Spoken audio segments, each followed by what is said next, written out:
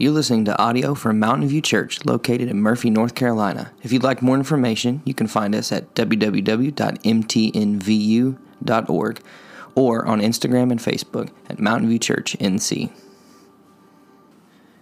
name's Mike. I'm one of the pastors here at Mountain View. And if this is your very first time with us, we're especially grateful that you are here today. Thanks for choosing to worship with us. Just want to reiterate something that the lovely Brubaker girls said in the announcements. Please remember the Fall Festival this coming Saturday from 2 to 6 p.m. We've still got several of these invitation cards out in the Connection Center. Grab a handful, pass them out this week. This is always one of our favorite events each and every year, and it's a great opportunity to introduce folks to our church and to your church family. I also want to encourage you as well, if you're not in a small group, consider joining one. I'm trying to say that every Sunday during the month of October. There's a board out there with little cards like this on it. Those cards represent information about all 10 of our groups. And I just want you to know that in early November, we're going to be launching 3 more. You'll be hearing more about those in coming weeks. And I am a huge proponent of community in the church. And if you're going to grow, that's most often where it happens. So if you're not in a group, find a group to get in, or simply ask us and we'll be glad to help you find the right group for you. All right, we are in Exodus chapter 20, looking at verse 14 this morning. We've been in the book of Exodus for several months now, and weeks ago I decided that we needed to slow down and spend some significant time simply walking through the 10 commandments one by one. And if there was one in particular that I was looking down the road toward, trying to figure out exactly what I wanted to say about it, it was this one. Commandment number 7. If you've got your Bibles, I do invite you to look at verse 14 of Exodus 20. If you don't have a Bible, you'll find one underneath one of the seats in front of you. I invite you to follow along as I read this very brief verse. God says to his people, "You shall not commit adultery." Father, last week we looked at the 6th commandment, a short and sweet one: no murder. In the original language, this one's no different: no adultery. But man, oh man, there's so much underneath the surface that we need to explore this morning. So many implications to this commandment. God, I pray that you would give us all hearts to receive what you would say to us and ears to hear what you would say to us. Holy Spirit, we ask you to teach us now. In the name of Jesus, our beloved King. Amen. Now, I've said it many times during our journey through the book of Exodus, and it bears repeating. Yahweh didn't only rescue the people of Israel from something, he rescued them for something. He intended their lives and their life together under his leadership to show the world around them a different way of life, to give the nations that surrounded them a vision of what life with God should look like, to provoke among those same nations a desire to know Yahweh. The 10 words show us the shape that life was intended to take. A way of life, in fact, defined exclusively and completely by Yahweh. Yahweh expected Israel to be completely devoted to him. And he expected their devotion to him to be lived out in every nook, cranny, corner, and dark place of their lives. No home in their, or rather I should say, no room in their homes was to be off limits to him. Even their bedrooms. If Yahweh would be king and Israel would be his people, he would have a key to every room in their homes and every desire in their hearts. Wait, you say. God wants a key to what? You shall not commit adultery. He tells his beloved people in the 7th word. Again, short and blunt in the original. No adultery. Now, what does this signify? Simply this: all sexual activity outside the exclusive, lifelong, committed union between a biological man and a biological woman is prohibited. Now, some of the words that I used very intentionally. Now, this does not mean that God is anti-sex. This is something that the church has failed to teach for far too long. God created human beings, male and female, for the purpose of interdependent union. A union that is spiritual, relational, emotional, and physical.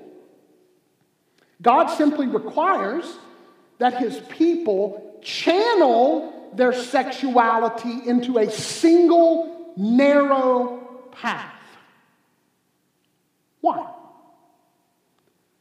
Because sex is a powerful and potent thing.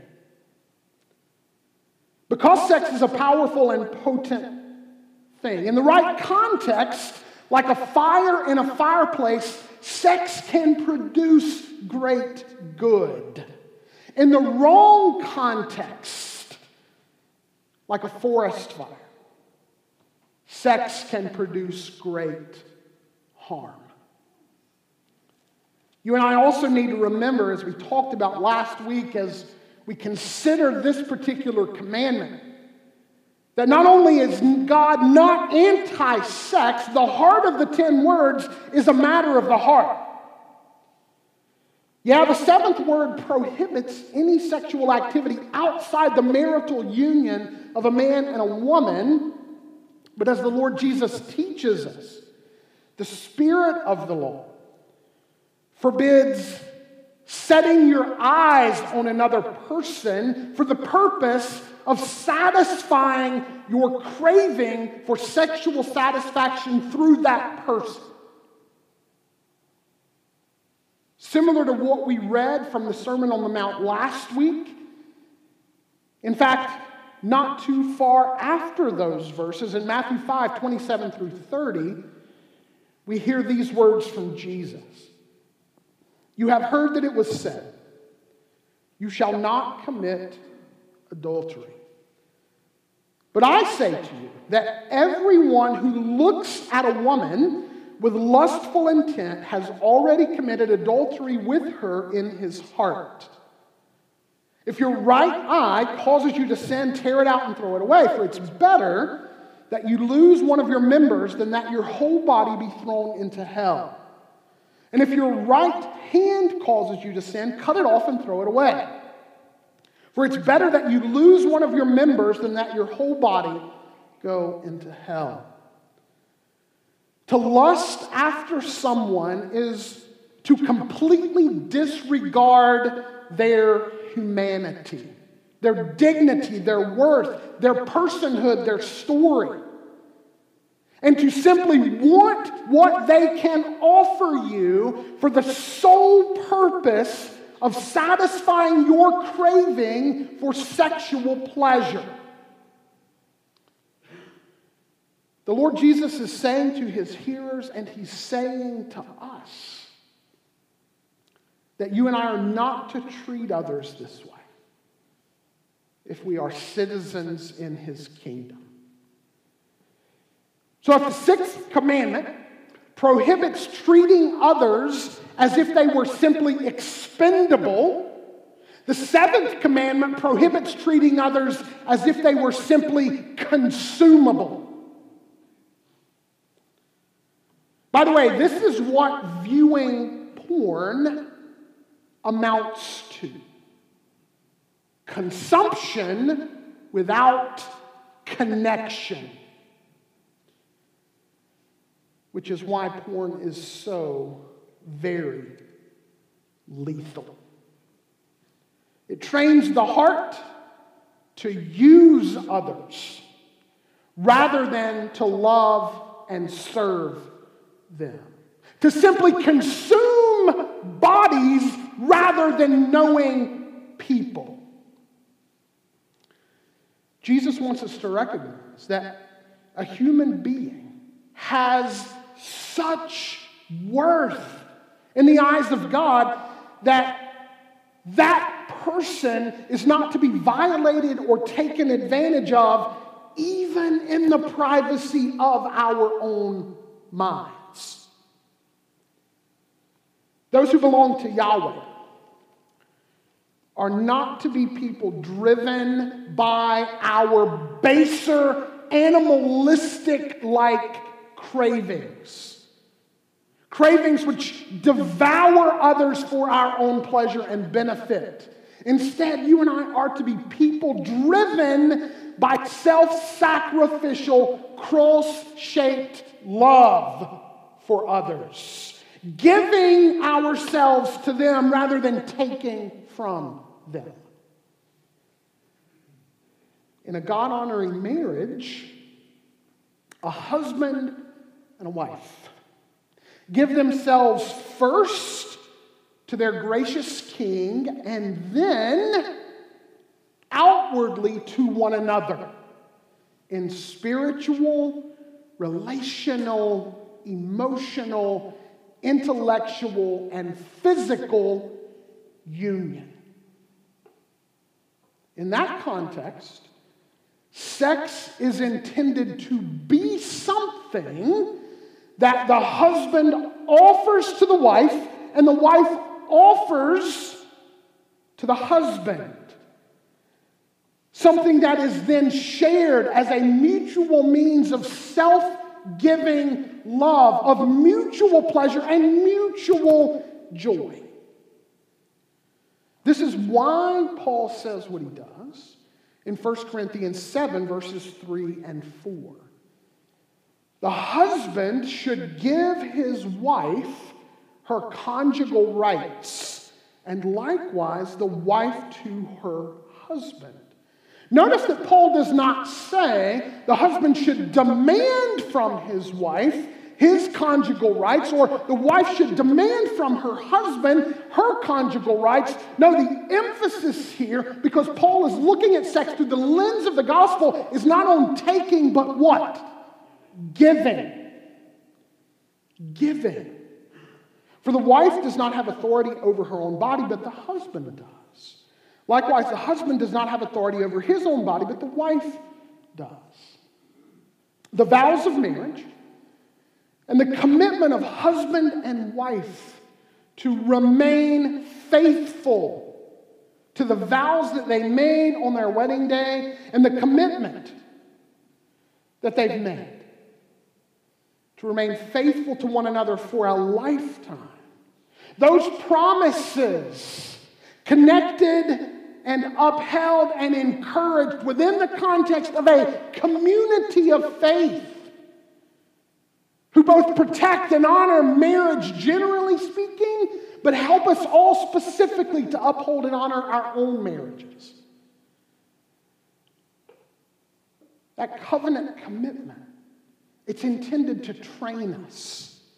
It's intended to teach us how to become a people who look like Jesus. A people of self-sacrificial love, who actually deny ourselves in order to keep our promises.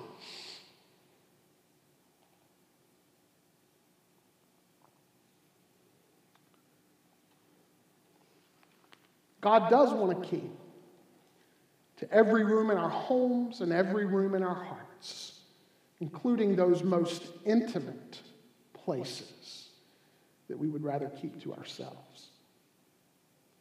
Which brings up the first question I want to ask and answer this morning. What right does God have to tell me who I can and cannot sleep with?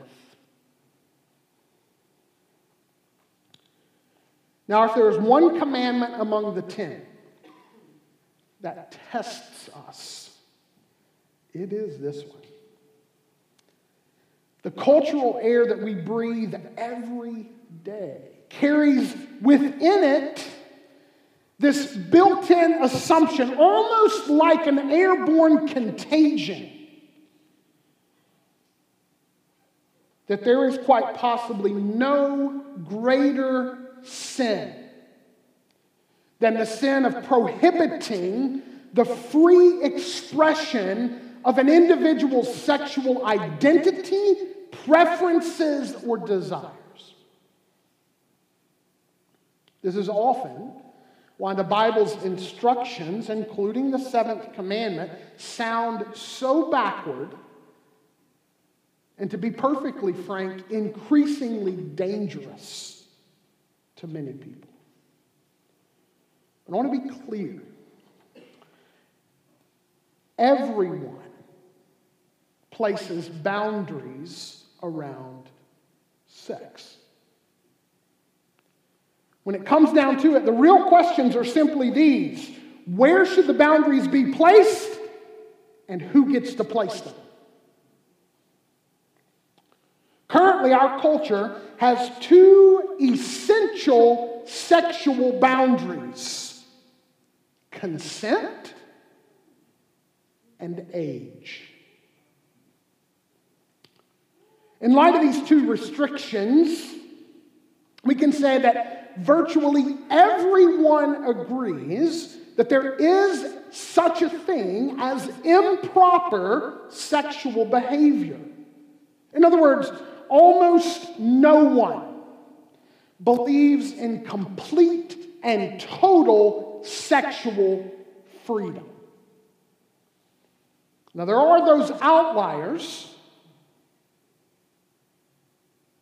and they are becoming increasingly less so in some quarters.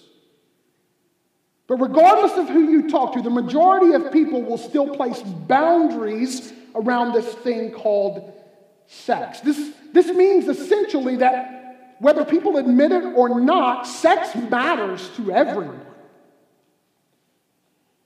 Deep down we know, all of us do, that sex is about more than body parts. We know that it's about more than physical release. We know that human beings are more than mere animals. We know the harm that has been and continues to be caused to people who have been sinned against sexually. Harm that often lasts long beyond the time and the place of the actual sexual sin. Harm that often goes far beyond bodies into hearts and minds and souls and relationships. We know, because research tells us this, that habitual porn uses actually causes changes in the structures of the human brain. Changes in the way that you and I relate to one another. We know that much damage is done to families when one spouse cheats on another. We know that the demand for more and more and more and more porn fuels a dark and sinister sex trafficking industry that treats women and girls as commodities to be consumed and then thrown upon the trash heap once they have served, their purpose. Deep down, we know that sex matters. Otherwise, we would not put any fences around it. We're just not sure why it matters. And we're pretty sure that we don't want anyone else telling us why it matters or what to do with it. But isn't this precisely what happens when we jettison the idea of a creator? And we conclude that we're all just happy accidental collisions of time, chance, and matter. If there is no creator, humanity has no ultimate purpose. And if humanity has no ultimate purpose, then sex has no ultimate purpose. If there's any meaning to be made of it at all, we must make that meaning for ourselves, which is precisely why so many people around us are trying so very desperately to do this very thing through the unrestricted expression of their sexuality.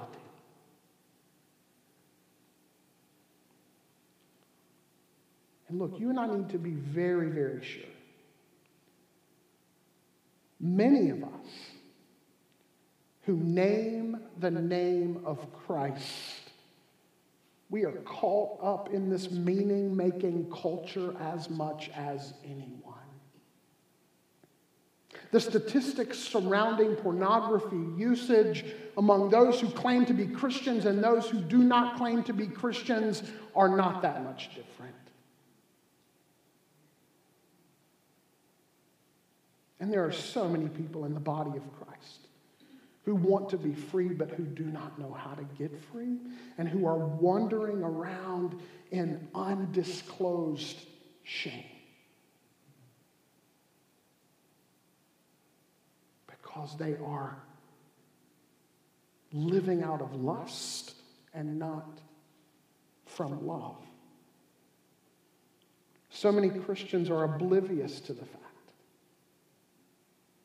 often with great heartache, to the fact that we have a creator and a redeemer who invites us to embrace his instructions for our good and the good of others. Now look, ours is not the first culture to reject God's instructions regarding sexuality. In fact, you can study many ancient cultures and you will find that there is truly nothing new under the sun.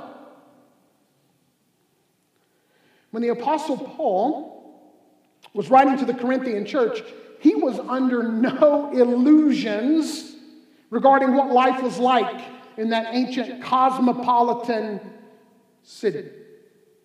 If you wanted to indulge your sexual cravings, Corinth was the place to go. In fact, it seems many in the church there were just fine with the idea and indulged themselves along with everyone else. This is how they reasoned. They took a very low view of the material world and a very high view of the spiritual realm, which meant personally that they took a very low view of the body and a very high view of the spirit. This is essentially the kind of life philosophy that led to. Well, The stomach is obviously created for food, and food is obviously created for the stomach, and God is going to destroy both of those things in the end, so why not indulge? A little further down the line, the reasoning went, well, the human body is clearly designed for sexual activity, and sexual activity seems to be designed for the human body, so again, why not indulge? After all, God's going to destroy both sex and the body in the end anyway. The material world is going to go away, and all that's going to be left is the spiritual realm.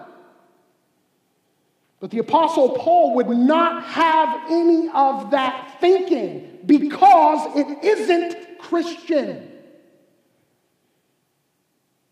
Your soul matters to God, and your body matters to God. Because as Paul says, ultimately God is going to redeem and restore both of them. Listen to what he tells the Corinthian church in chapter 6 of 1 Corinthians, beginning in verse 13. The body is not meant for sexual immorality, but for the Lord, and the Lord for the body. And God raised the Lord and will also raise us up by his power.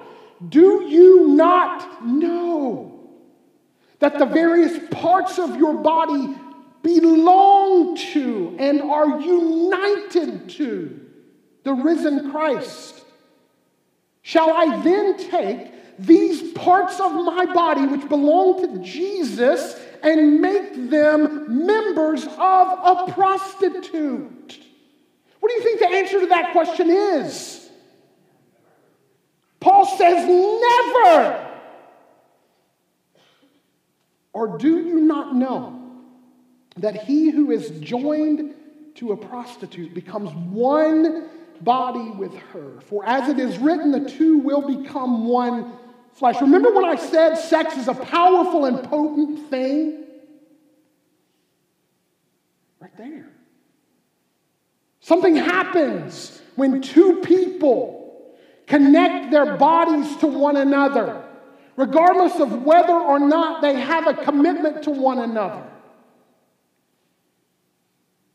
But he who is joined to the Lord becomes one spirit with him. Therefore, what? Flee, run away from sexual immorality. Every other sin a person commits is outside the body, but the sexually immoral person sins against his own body. Or do you not know that your body is a what? A temple of the Holy Spirit within you, whom you have from God. You are not your own. You were bought with a price. So, don't satisfy your sexual cravings. Instead, use the various parts of your body to what? Bring glory to God. Child of God, you have been bought. Body and soul. With the precious blood of King Jesus. You belong to him. He is your king. And he has given you his own spirit, which even now dwells within you. You are a living temple. Which means that whatever you and I subject our bodies to,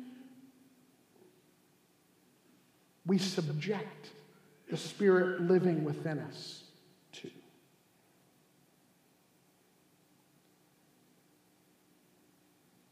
Your King plans to redeem you body and soul.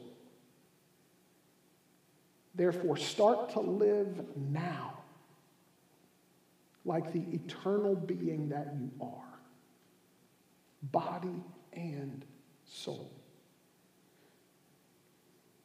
Friends, going back to the third commandment, if you and I are going to bear the name of Christ faithfully, we must bear it faithfully in this area of our lives. How especially challenging this will be in our day and time. But how especially necessary it is in our day and time. Second and final question I want to ask and answer this morning is simply this: why is God so concerned with the sex lives of his people? Why does he insist on access to the most intimate parts of our lives? Can't he just leave well enough alone?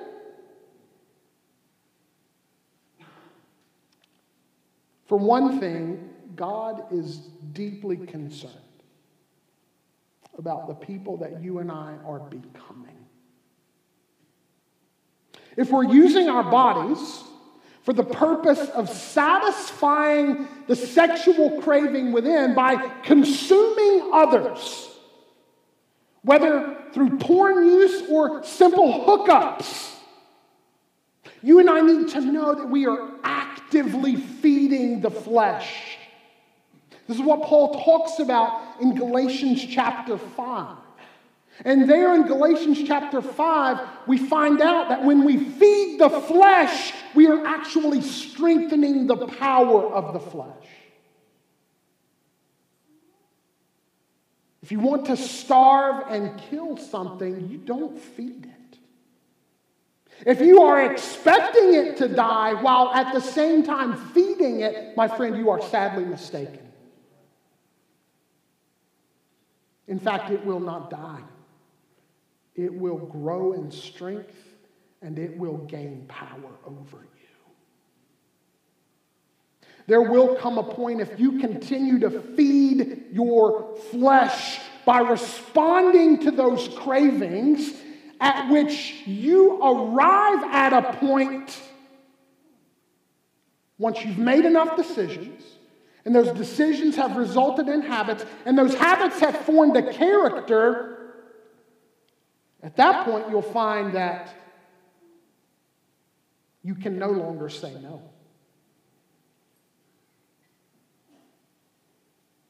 And you will be enslaved.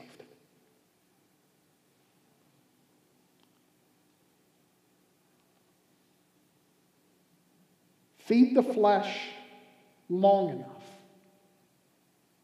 and you will end up at the mercy of your cravings, rather than experiencing self-control over them as a person walking by the Spirit.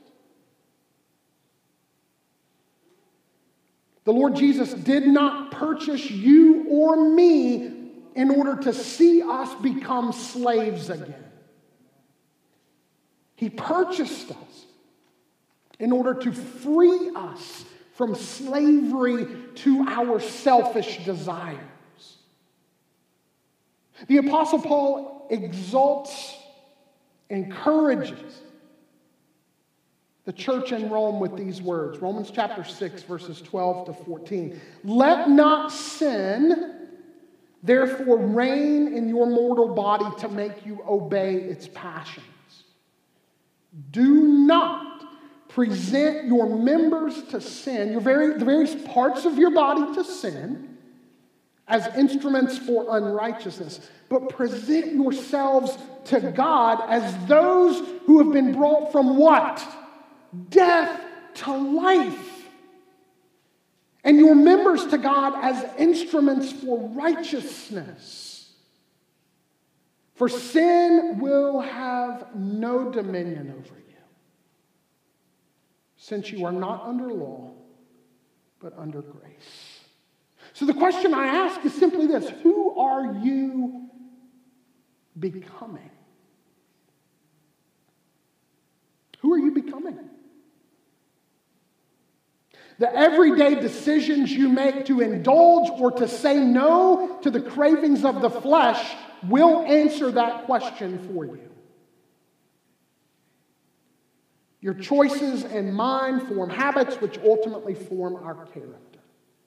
Why does God care so much about the sex lives of his people? Second, God is concerned about the story that you and I are telling with our bodies. We're to put God's character on display through the way that we use our bodies sexually. This is the ultimate reason for the seventh word: you shall not commit adultery. You see, when people go outside the bounds of the marriage relationship in order to satisfy their sexual cravings, they lie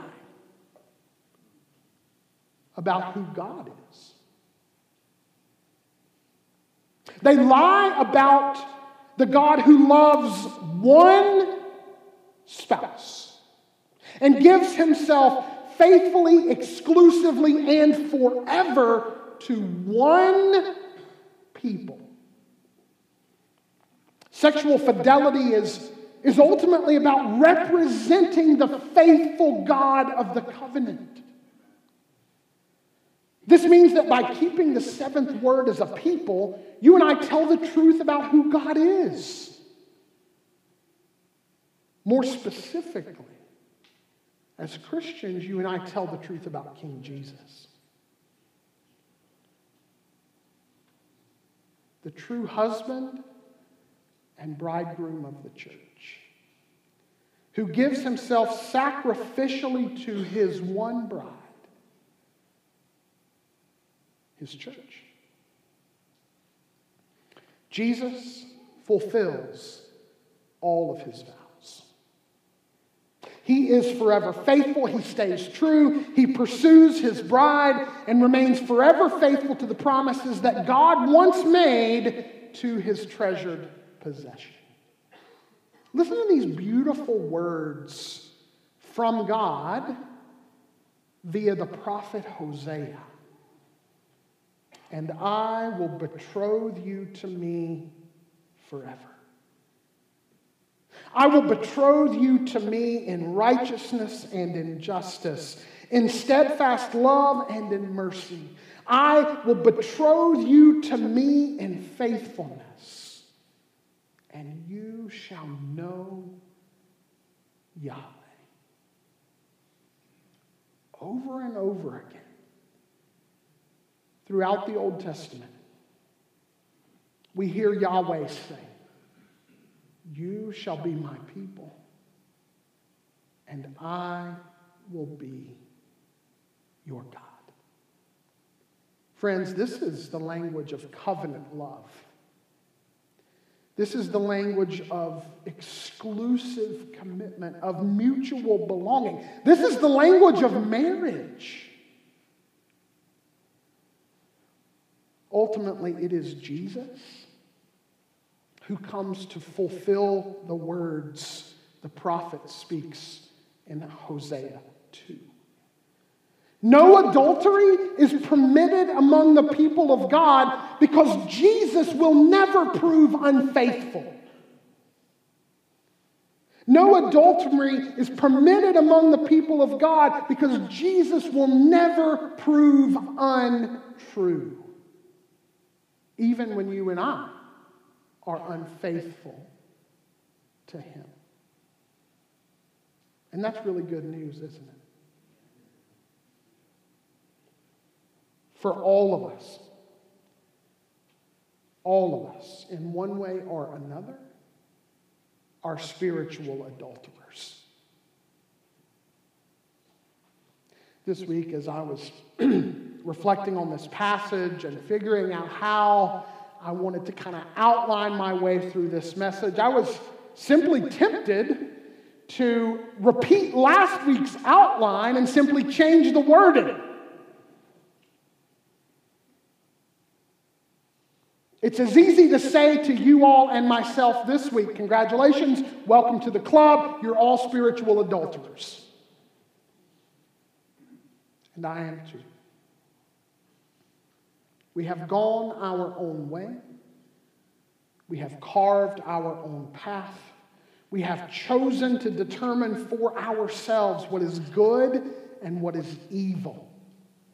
We have chosen to obey our cravings rather than our King, and yet, He loves us still.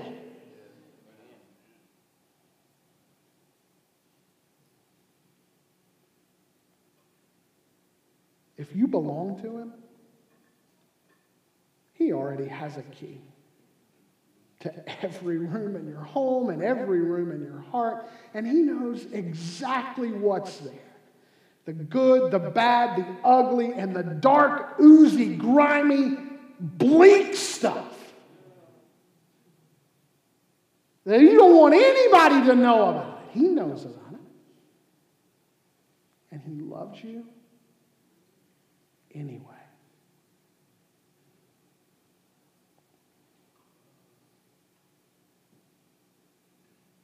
He will never, ever, ever tap out. He will never, ever, ever issue you or me a certificate of divorce.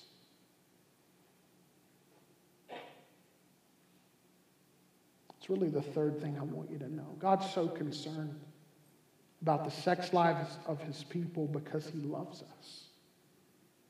And He wants the very best for us. The 10 words are commandments, yes, but they are also big, bright, neon signs, guiding the way away from the land of death and into the land of life. Because we are sinners, we hate being told what to do, and we think we know better.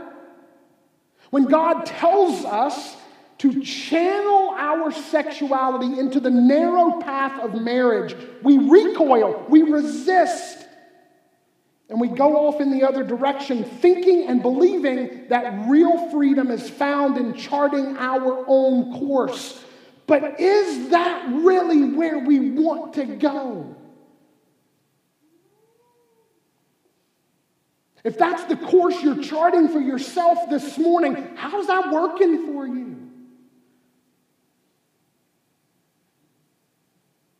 I've said it before and I'll say it again. Go against the grain of reality long enough and you will get splinters, my friend.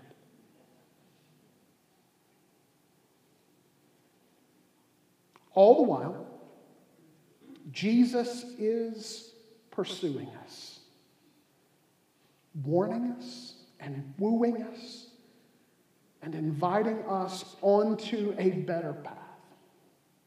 Inviting us to embrace Him and His wisdom. Why? Because He loves us. And because He loves us, He will not leave us alone. He demands access to our bedrooms because He cares deeply about us. And He isn't ashamed to enter and to embrace us no matter what He finds there. Have you suffered sexually at the hands of another? Jesus loves you. Have you sinned sexually to the point where you think there is no hope for you? Jesus loves you.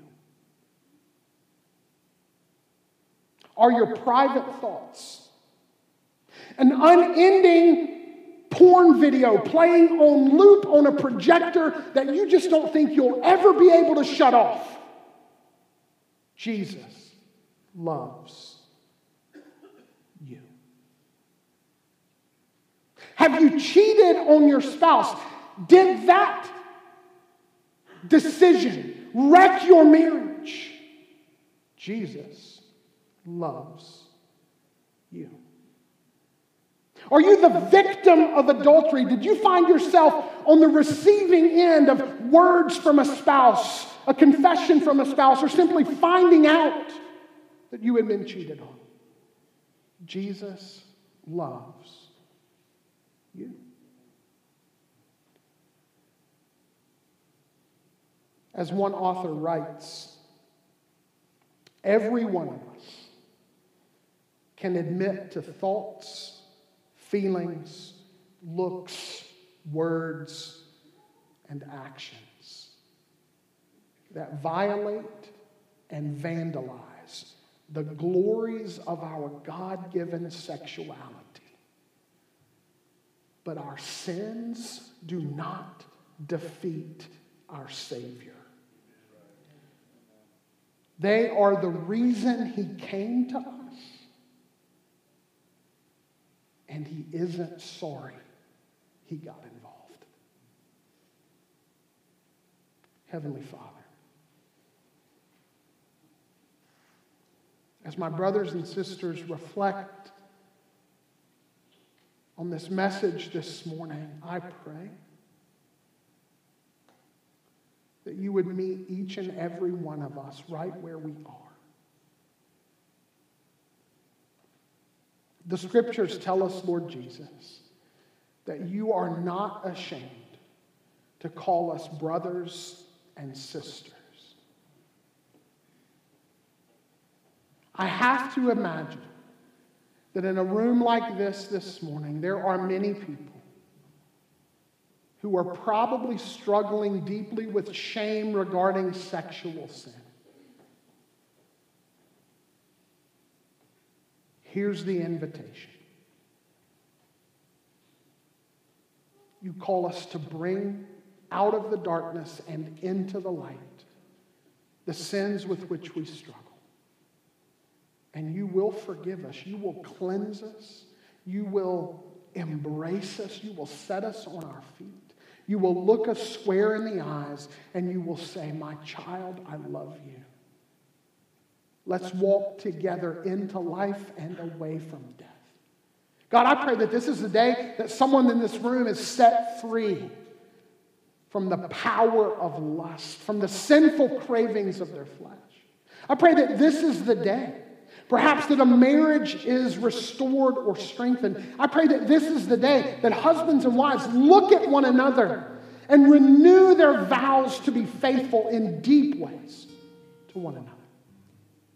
Ultimately, I pray as we stand to sing together that this is the day that we are drawn closer to Jesus, our faithful husband, who will never leave or forsake us. In whose name we pray. Amen. Look, I want to challenge you. If this message